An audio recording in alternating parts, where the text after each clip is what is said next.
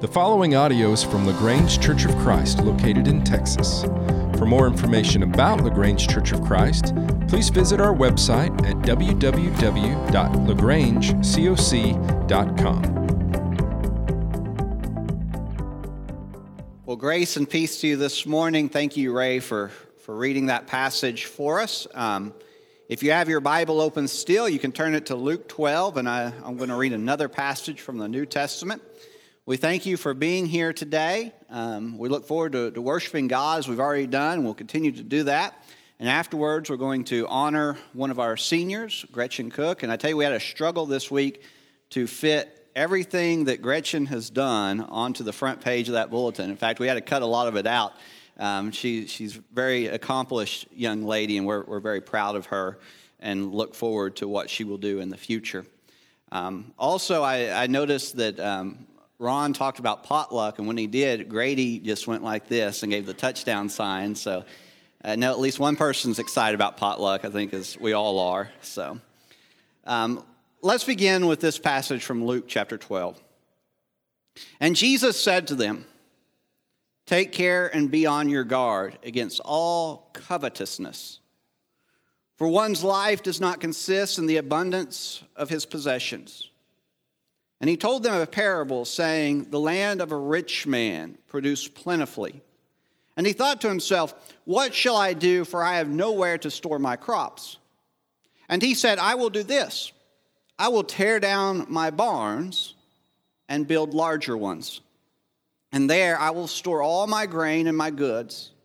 And I will say to my soul, Soul, you have ample goods laid up for many years. Relax, eat, drink, and be merry.'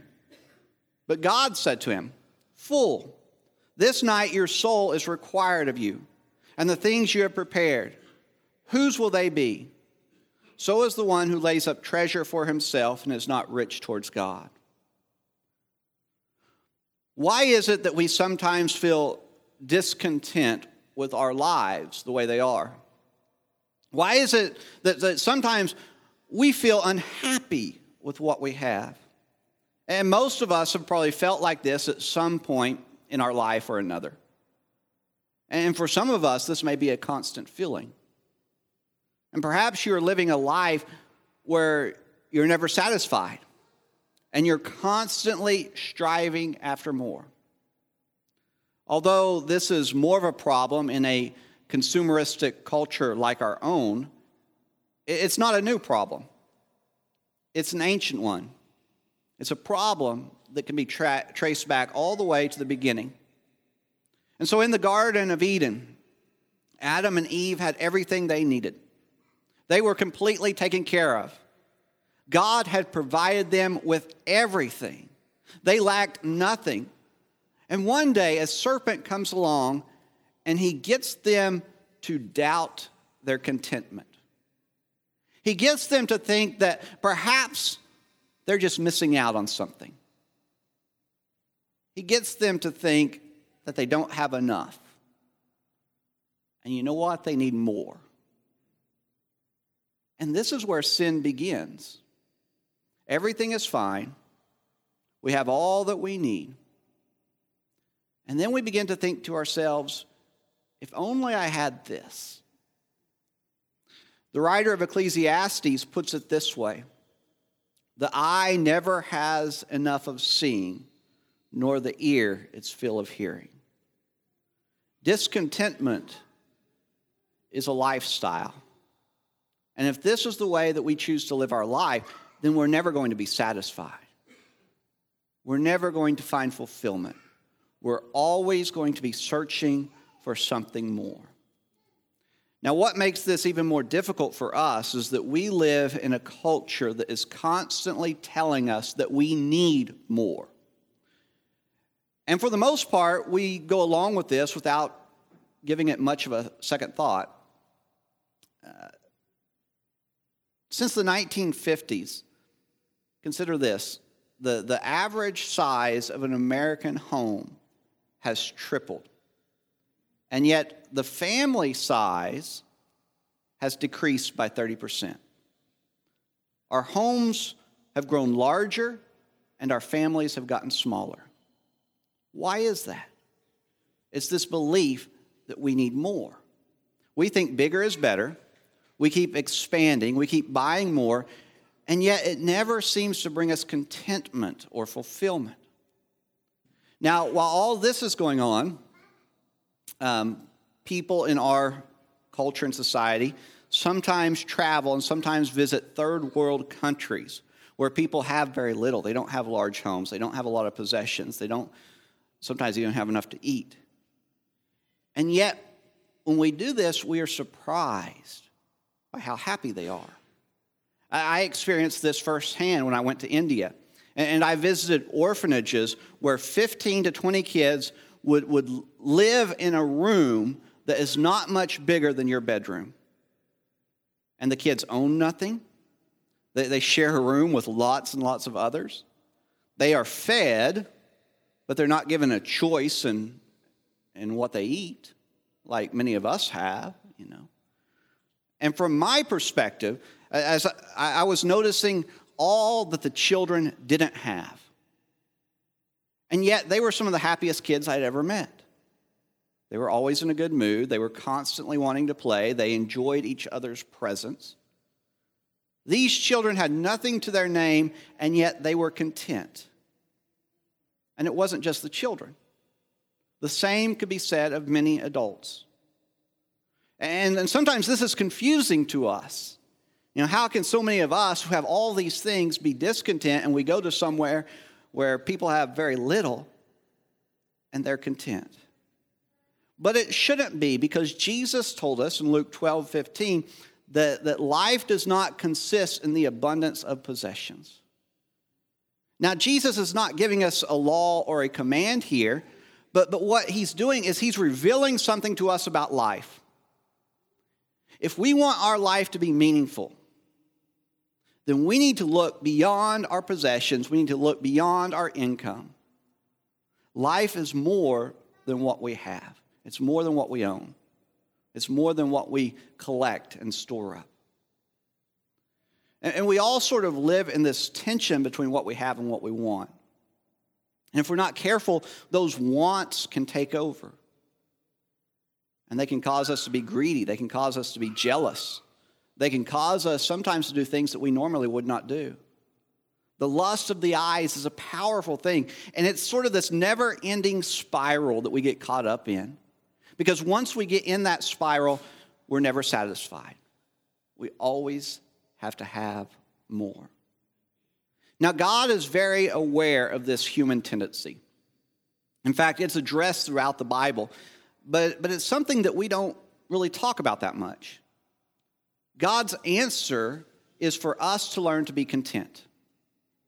We need to be happy with what we already have. We must believe that we have enough. And so I want to share some scriptures with you this morning. These may be passages that are new to you, and I want you to soak in what they have to say.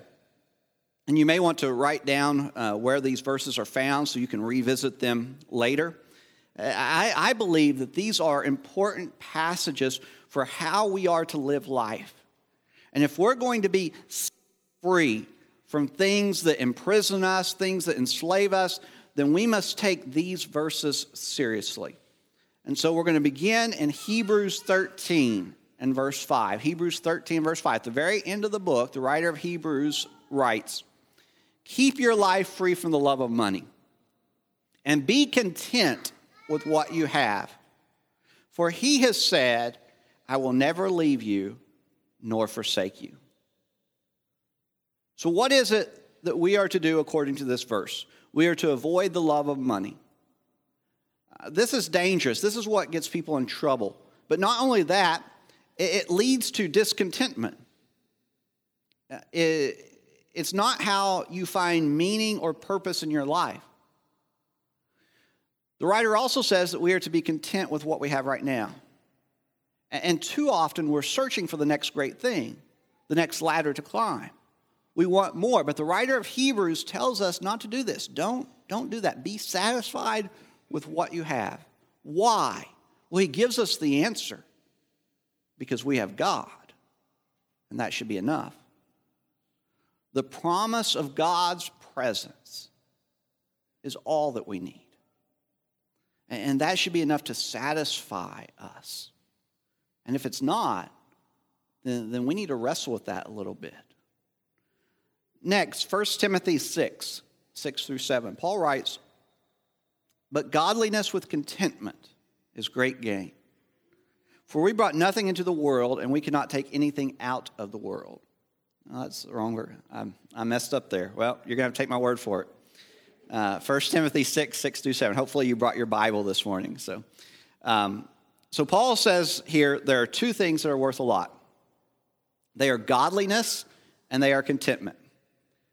Now think about this. Contentment is something that people would pay a lot of money for. But it's something that you cannot buy. Now, people try to buy it through the purchasing of things and the accumulation of goods, but contentment has nothing to do with what you have. In fact, these tendencies often lead to discontentment. And so if we're going to be content, then we have to change our practices and we have to change the way we see the world. Why is the purchasing and accumulation of goods meaningless? Well, Paul gives the answer in this verse. He says that we brought nothing into this world, and we're not going to be able to take anything with us when we leave. And so that's not the meaning of life. That's not the purpose of life. That's not what satisfies us. There's something deeper than money and possessions. And next you have Philippians 4, 11 through 13. And Paul writes here, "Not that I am speaking of being in need, for I have learned in whatever situation I am to be content. I know how to be brought low, and I know how to abound. In any and every circumstance, I have learned the secret of facing plenty and hunger, abundance and need. I can do all things through him who strengthens me." Now this is probably the most famous passage regarding contentment, simply because of the last sentence. People take this phrase, "I can do all things through Christ who strengthens me," and they apply it to all kinds of situations. And in fact, this may be the most abused verse in the Bible. If not, it's at least in the top 5. What Christ gives us the strength to do is not win a game or exercise harder. It's the ability to be content. This is what he is interested in seeing within our lives. He wants us to reach a point where we are pleased with what we have. And Paul explains that our contentment should not be contingent on our surroundings. And so we should be able to be content no matter where we are in life, no matter what we have, no matter, if we're living the good life or if we don't have very much at all. He says we can learn to be content in whatever situation we are in right now. And finally, there's Psalm 131 and verse 2. And the psalmist writes, "But I have calmed and quieted myself. I am like a weaned child with its mother. Like a weaned child, I am content." How do we reach contentment? It's by looking inward. It comes from within us. It is a state of mind. It is who we are. And once we find contentment, we are set free from this continual striving after newer and better things. We are set free from the hustle and bustle of life. We look at the world differently, and we have a peace about us that others find attractive. And they want to know our secret. They want to know what we know. And so what are some things that we can do to become content? Well, we can begin with the scriptures that we just read. We need to read these passages. We need to meditate on them. We need to pray for contentment. We need to learn the difference between a need and a want. There are lots of things that we want, but there are very few things that we need. We've also been given an important spiritual practice that helps us reach contentment. And this is the practice of fasting. And so Jesus gives us instructions regarding fasting in Matthew chapter 6. It's something that the early church practices on several occasions in the book of Acts. It is a spiritual exercise that helps us with many things. It helps us focus on what is important, on what matters most. It's often associated with prayer, and so especially in the book of Acts, you'll find phrases like prayer and fasting. But fasting is also a practice that helps us learn to be content. Now, we typically think of fasting from food, but we can fast from anything. We could fast from television, from the internet, from shopping, or whatever it is that we think that we may need a break from. And when you begin to fast, you'll probably notice that it's difficult at first. Let's just take one example. If you're fasting from television, the first couple of days, you're going to become restless. You'll want to turn on the television. This is because you have a habit of watching television. We don't like when our habits are disrupted. And eventually, a few days will go by, and you'll begin to feel less restless.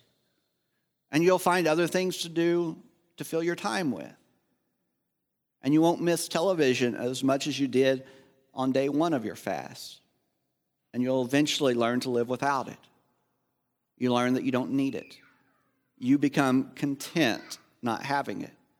And once you end your fast, you can go back to watching television, but hopefully you'll look at that practice from a different perspective from now on. You won't be as dependent upon it. You might occasionally choose to do something else with your time. And so fasting helps us distinguish between our wants and our needs. It's an important practice that helps us draw closer to God. It's a spiritual practice that helps us to kind of rely less on physical things and focus on spiritual things. But it also helps us to learn to be content.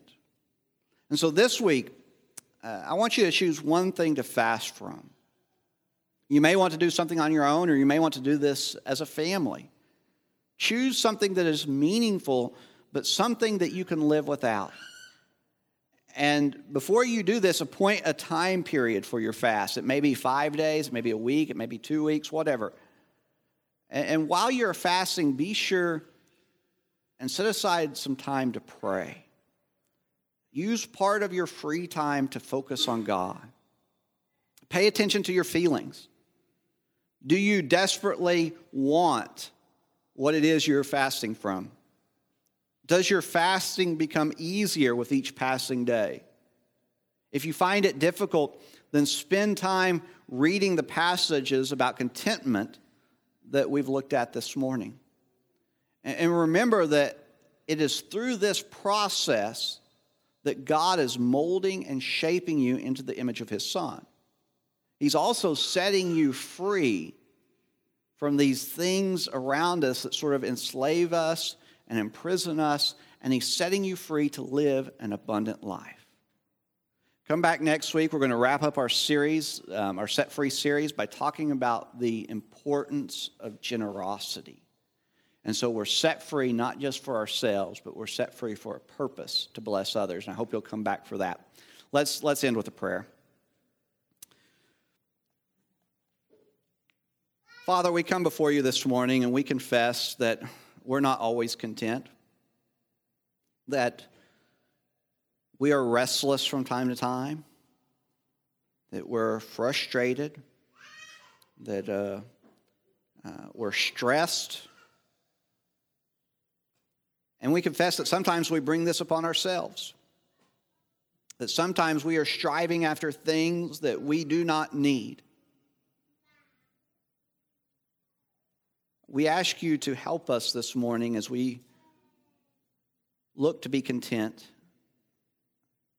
and we look to find our meaning, our purpose in you. We're so thankful for your Son, Jesus, who lived a life of contentment, who teaches us how to live, who is an example for all of us. And we're especially thankful for His sacrifice on the cross. We pray this in His name. Amen.